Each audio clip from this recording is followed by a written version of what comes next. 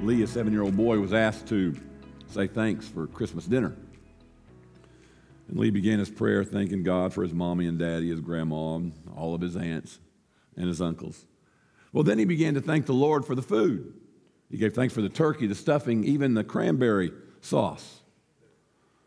But then Lee paused, and everyone waited, and waited some more. And after a long silence, the young boy looked over at his mom and said, "Mom, if I thank God for the Brussels sprouts, won't he know I'm lying?" Turn your Bibles with me, if you would. Philippians chapter 2. We're going to begin reading at verse number 1. Philippians chapter 2, beginning at verse number 1. Therefore, if there is any consolation in Christ, if any comfort of love, if any fellowship of the Spirit, if any affection and mercy, fulfill my joy by being like-minded, having the same love, being of one accord, of one mind. Let nothing be done through selfish ambition or conceit, but in lowliness of mind, let each esteem others better than himself. Let each of you look out not only for your own interests, but also for the interests of others. Let this mind be in you, which was also in Christ Jesus, who being in the form of God did not consider it robbery to be equal with God, but made himself of no reputation, taking the form of a bondservant and coming in the likeness of men. And being found in appearance as a man, he humbled himself and became obedient to the point of death, even the death of the cross. Now, here in our text today, the Apostle Paul is grappling with trying to teach an attitude that he wants to be prevalent in the New Testament church. And he begins to talk about this concept of thinking about others. And he says, if there is to be any comfort, if there's to be any affection, any mercy, let's not do things through selfish ambition, but in oneness, in one mind, in one accord. You see, he's trying to develop a sociological culture for the New Testament church. Now, you need to understand that every group has a culture. Now, when we think of culture, we think of maybe racial ethnicity or national cultures, but every group has a culture. Even churches and sororities and restaurants have certain personalities, certain traits, and certain profiles. And so what Paul is trying to do is inject in the early development of the church the DNA of Christ, the understanding of his mentality, of his methodology, so that this culture would be inherent in the development of the body of Christ. And he was trying to instill a culture of humility, esteeming one another above yourselves. Now, this simple training that he's given them is so profound. Because if we would do that, think about it. Can you imagine what it would be like if people were really humble? Really humble. I don't mean the feigned Christian humility that you see people try to do when they try to impress you. I'm talking about a humility that comes from the heart, a grace where we really, from our heart, don't need to be seen, don't need to be acknowledged, don't need to be coddled. Just a humility down in our own spirit, preferring others above ourselves. Where we get up each day with the attitude of, who can I help today? Who can I be a blessing to? Can you imagine what this world would be like if people were really like that? I mean, can you imagine what your house or your marriage would be like if everyone was like that? Can you imagine how much things would be better if people were really humble? But here's the thing, though. We think about humility and we think, well, that's, in our society of being all about me, those are weak people. Those are sissies. It's sissy to be humble. You can't be macho and be humble. That's the exact opposite. You have to be strong to be humble. You can't be a weak person with low self-esteem and be humble. In fact, most people with low self-esteem try to hide it with arrogance and excessiveness and flamboyance. But to be humble, you have to be strong enough to know who you are, so you don't need people to tell you who you are. You have to be strong to prefer other people above yourself. You have to be strong enough to say, hey, it's okay. I'm okay. I'm fine. Go ahead, you can have this seat. I'll take another one. In other words, you have to be secure in an understanding of yourself to be kind and humble. Because here's the thing, insecure people are always fighting and wrestling for recognition. Well, you didn't say anything about me.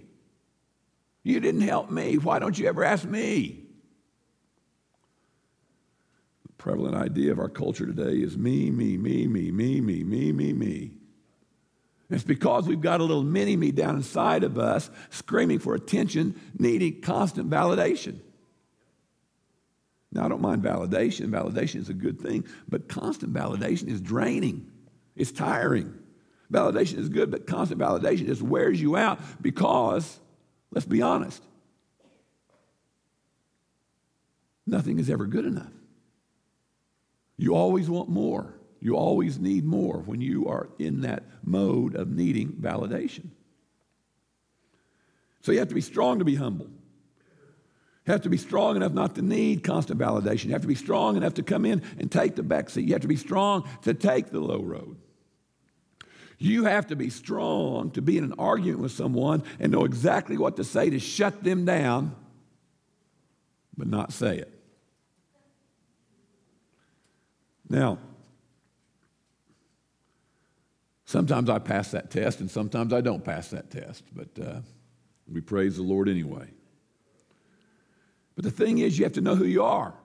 You have to have a sense of purpose where you don't need other people to define you because you are secure within yourself. It means that you can bow out of the spotlight and it doesn't matter. Now that is humility. And you know, that preaches real well, and certainly, of course, Christians in the church, we say, oh, yeah, we need to be humble, we need to be humble. But you know, a lot of times as Christians, we think we've arrived. We kind of think we've got our act together. And several years ago, Billy Graham was picked up at an airport for a speaking engagement. He was met by a very distinguished, handsome young man who was going to drive Reverend Graham around for the few days that he was in that city. And as they were talking, it came out that this young man in his past had been a criminal, been involved in drugs and prostitution and gambling. But he said, I got saved. I gave my life to Christ. Reverend Graham said, that's wonderful. You made the right decision, son. Well, the young man continued, since I used people for my benefit most of my life, my debt is that God wants me to serve God's people. And so he's explaining why he went from being a pimp to a servant in the house of God. Well, after a couple of days of them being together and conversing, Reverend Graham said, you know, you think you've been humbled by having to serve me, and you're explaining why you have to serve because of what you did in your past. But the thing you don't understand is that if you're serving me, you are serving a servant. You see, you think I'm way up here and you're way down here. But there is no way up here. There's only one job opening in the church, and that is as a servant of Jesus Christ. Now, there are different types of service, but we are all serving one another. You serve me so that I can serve you. Reverend Graham said, we are all servants in the kingdom of God. And he said, now, I don't want you to think that I'm any holier than you, because we've all stripped ourselves and girded ourselves with a towel and fell down at the master's feet. There's only but one master, and his name is Jesus Christ. Folks, listen, make no mistake. That name, Jesus, is a beautiful name, and demons tremble at the sound of that name. Sickness flees at the sound of that name. Heaven quakes and earth trembles at the sound of that name. Jesus Christ is the one that we serve. So listen, folks, don't think too highly of yourself, because we are all prisoners of the gospel. We are all captive by his calling, and we are all humbled into his service. I am not my own. I am bought with a price, and that price is the precious blood of Jesus Christ. Do I ever kick against his will? Yes. Do I ever fight it? Yes. Am I rebellious? Yes. Have I gone my own way? Yes, from time to time. But when the struggle is over, God always prevails because greater is he that is in me than he that is in the world. The truth is, folks, I am not my own. You are not your own if you're a follower of Jesus Christ. And so that leads me to tell us that we need to be careful how we handle other children of God. It's not them you have to fear, but their master is not to be fooled with. Be careful how you judge others. God said, who are you to judge someone else's servant? Folks, we belong to God, so it's not your job to chastise other people. God can't take care of his kids. He doesn't need our help. And so when we're truly humble, we don't pick on other servants. I'm not yours, I belong to God. And when we are his, we serve others. And why is that? Because he came to serve us. Now, our text doesn't really seem appropriate for Christmas. You know, here we are at the Sunday before Christmas, and, there's a Christmas message, and hopefully this will turn into that. But this text here really doesn't fit what we're used to hearing at this time of the year, hearing in the Christmas story. In fact, usually this text gets preached at Easter time because the real meat of this text is that Jesus became obedient to the point of death, even the death of the cross.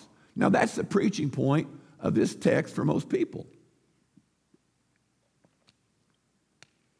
But last Sunday I made the statement that, we've heard the Christmas story so much that let's be honest, it just really doesn't astonish us anymore. We hear it, we've heard it our whole lives. And so, how many different ways can you tell the same story? And so, we don't look at it in amazement anymore.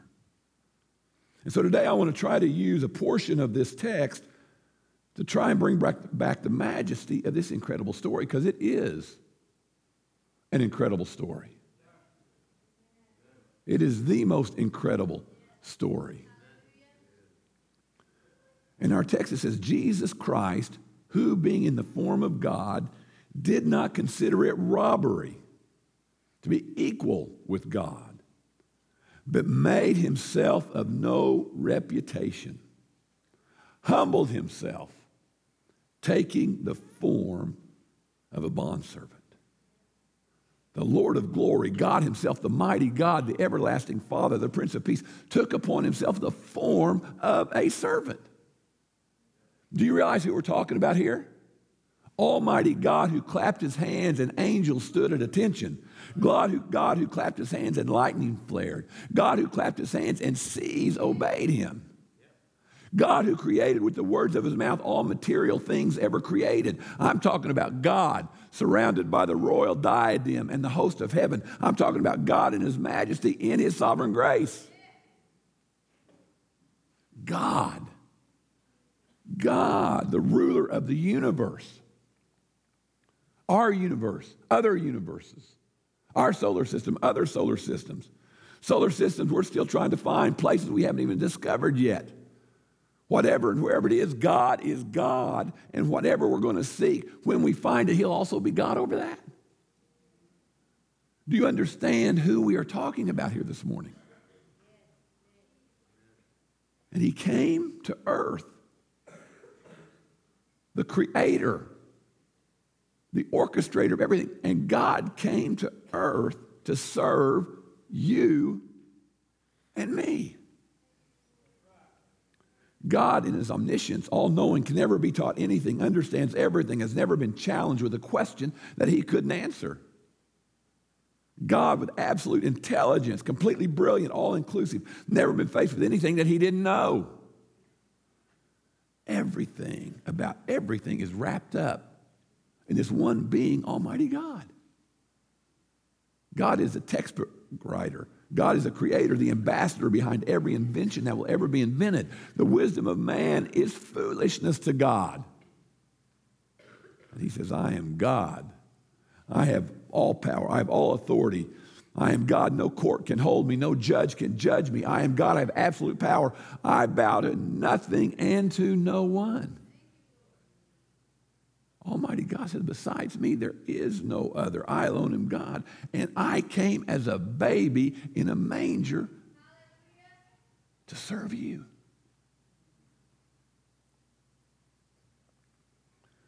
He says, I'm God. I don't travel. I don't take planes, trains, or automobiles because I'm omnipresent. You travel because you're limited by space, by matter and time, but I'm not. I'm in Chicago, I'm in LA, I'm in Taiwan, I'm in Iraq, I'm in Africa, all at the same time. The clock moves on me. I am God. Time yields to me. I'm in your yesterday, today, and your tomorrow, all at the same time. And when you get there, I will already be there waiting on you. That's God. That's the God I'm talking about.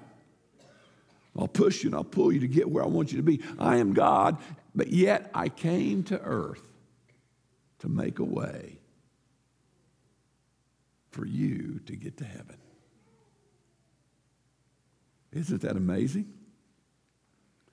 I mean, he is God, the King of kings, the Lord of lords, dressed in his own righteousness. His glory is so pervasive that heaven needs no sun.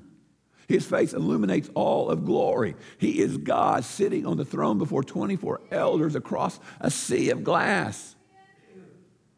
He's a God of Ancient of Days, Jehovah, Elohim, the Creator, El Shaddai, God Almighty, Yahweh, the only God, Adonai, the Father, Son, and Holy Spirit. He is God, the Sovereign One. He is God, never weak, never broke, never desperate, never without.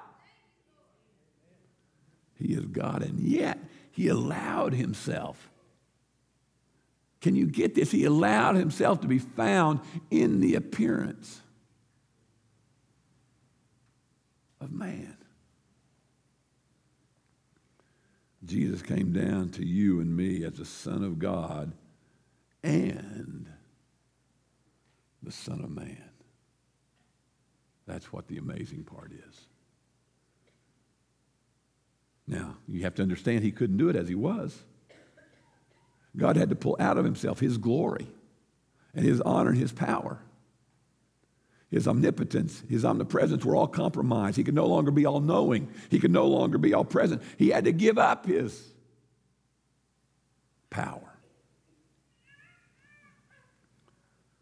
And when he had stripped himself of his majesty and became as low as he could go, God came down. You know, in math, when you're in dealing with fractions, we reduce them to the lowest common denominator. So we can deal with them easily. Well, Jesus Christ, if you'll think about it, Jesus Christ was God reducing himself to the lowest. I mean, if he would have entered Mary's womb in his majesty, her stomach would have exploded. If Jesus would have come in her womb as Elohim, her heart would have stopped beating. Nobody could even look at God and live, much less him live in them. So he had to drain himself of his glory so he could put his glory in us. And he took upon himself the form of a servant. And he came down from eternity. But you see, that in itself was a hurdle because God had to look for a hole for which he could tunnel into time. Because he is used to eternity where there is no time. So he had to come down into a realm where there was time. And he had made a law that in order to get from eternity into time, that a man had to be born of a woman. You know, spirits, they can come and they can go, but they can't stay. Because in order to occupy space, you have to be born of a woman. So God found a woman, a pure woman, a holy woman. He said, Mary, I'm going to overshadow your womb and wrap myself in the towel of your flesh, being found in the form of a servant. And he let his mama's reputation be ruined while they talked about her like a dog, saying she must be a tramp. Mary's response to that was so weak that even her fiancé wanted to distance himself from her and give her a bill of divorce. And so when God came down, he came down from a place of grace to a place of disgrace. God, Emmanuel, God with us, God came down. If we would have welcomed him with our very best opulence would have been his trash. I mean, after all, his streets are paved with gold. But he bypassed the political powers, the mansions, the high and mighty, and he came down to a barn where we keep our livestock. Mary went into labor and had the Savior of the world, and they put him in a trough that the animals eat out of. God came down, no one honoring him, no one worshiping him. And they wrapped the baby Jesus in swaddling cloth. Now, some believe the swaddling cloth was milk rags. The rags that catch the milk when milking a cow. How interesting that they put the milk of the word in the milk rags. So Jesus, who carries us, now he has to be carried. Jesus, who teaches us, now has to be taught language and how to take his first steps. He came down. Why? Why would Jesus do that? Well, it was the failure of the first experiment. When Adonai tried to have their likeness in the earth before they did it with Adam. Genesis 1:26 says, let us make man in our own image and in our own likeness. And they formed him from the dust of the earth and breathed into him the breath of life, and man became a living soul. Adam was created and given rule. But you see, Adam couldn't handle that which had come so fast. And we all know the story. He fell from grace. So Christ says, I will not come as a man. I will come as a child. And Isaiah tells us, for unto us a child is born, unto us a son is given, and the government will be upon his shoulders. What an oxymoron. The government upon the shoulders of a baby that carries the universe is carried by his mama. God stepping from eternity that has no limits of time down into finite time. And the humility of the King of Kings coming to this earth and picking the form of a servant. Why? Why did he do that? Friend, listen to me. Until he came down, when you prayed, he couldn't feel it.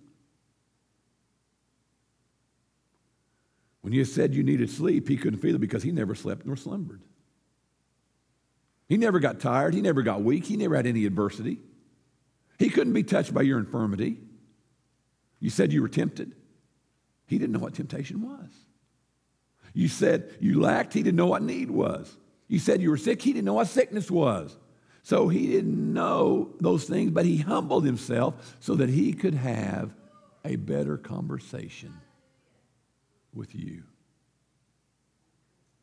That's why he came down. So that when you came to him and said, God, I'm so tired, well, now he can be touched by the feeling of your infirmity. Jesus came down to where you are. When you said, Lord, I'm so sad I've lost a loved one. Well, because he came down, now he can comfort you because he knows what it's like to lose someone he loved. He came down to where you were and he humbled himself for you. You know, if you marry a drug addict, you almost need to be a drug addict too. Think about it. If you marry a football player, you need to know something about football. If you're going to marry a preacher, you ought to know something about the Bible. Because it's going to be difficult for the preacher and the crackhead to make it, because we're not going to be able to communicate about what we're hooked on. Right? You see, because you need something that I don't need. Well, here's my point. There's a quote that says, a bird and a fish can fall in love. But if they do, where would they live? One day God and man fell in love. But where would they live? The man couldn't go up where God was, for he had fallen too deep into sin. But yet, the Bible says that God so loved. That God so loved. So before we could go up and swim where he flew, God said, I'm going to come down where you are. And I am going to sit where you sit. And God came down like a bird learning how to swim in the contaminated water of this sinful world. He wrapped himself up in flesh and had his first night's sleep in billions of years because he had never slept before. What's this thing you call hunger? He hungered for the milk he created. He was carried by the arms that he made. He laid his head on the ground that he spoke into existence. He humbled himself. But in the process of humbling himself, Jesus Christ teaches us this principle. If you have the grace and the strength to humble yourself, in due time I will exalt you. Think about it. For 33 years they talked about him, they spat on him, they criticized him, they ostracized him, they misused him, they abused him, and then they crucified him. They crucified the Lord of glory. They crucified the Messiah. They crucified the one that they were waiting on. They crucified Almighty God. They crucified him as he humbled himself and let them do it. That's the amazing thing. He let them do it. For 3 days, everything went crazy. The earth quaking, dead men seen walking the streets of Jerusalem. The veil of the temple was ripped in two. Everything in earth and heaven was shaken. They had crucified him. 3 days, fearful disciples, people running, hiding, Thomas doubting, Peter cussing. 3 days of utter chaos, total confusion. 3 days of people wondering, who was this guy? Was he really who he said he was? What's he all about? 3 days, 3 days, 3 days. But early Sunday morning, he got up from the grave. And the stone was rolled away. And Jesus Christ walked out of the tomb. He walked out of the tomb. You see, Jesus Christ came down, but he didn't stay down. He didn't stay down. Now, the resurrection wasn't the end of the story. Because if Jesus had been resurrected, if God had resurrected him back to being a man, well, he still would have just been a man. But you see, Jesus walked around for 40 days showing himself alive with many unmistakable proofs.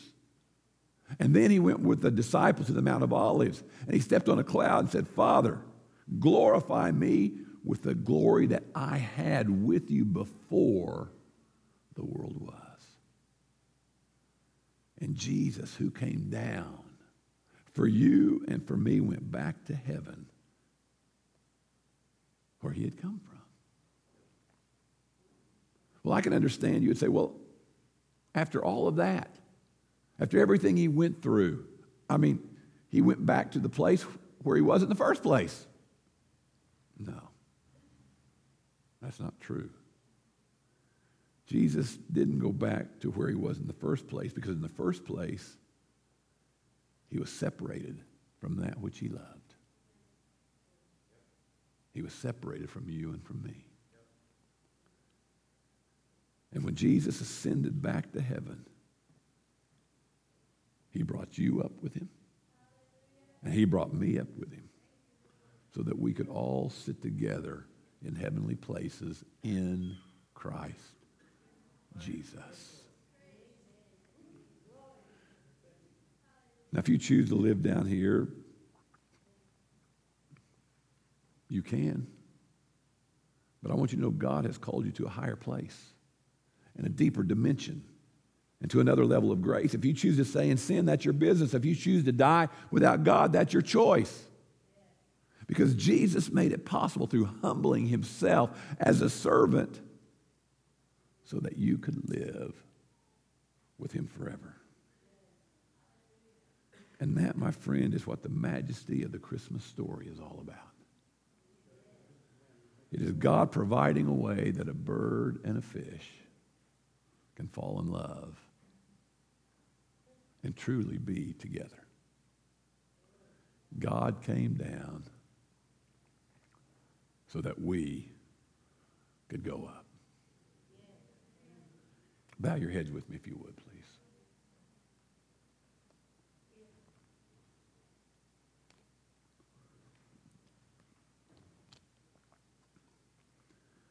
You know, there's someone who's here this morning probably who's having a big fight in your house over any number of issues. There might be someone else who's here today and you don't like the job that you're working at. But folks, what we have to remember is that when we will humble ourselves, God will exalt us. And so this Christmas, let's give the gift that keeps on giving. Let's give the gift of a new attitude. And as the Word of God says, let each of you look out not only for his own interest, but also for the interest of others. Let this mind be in you, which was also in Christ Jesus. And it begins when Jesus is truly the Lord of your life. The Christmas story is about humility, about God coming down. And I want you to know today, if you have sin in your life, God came down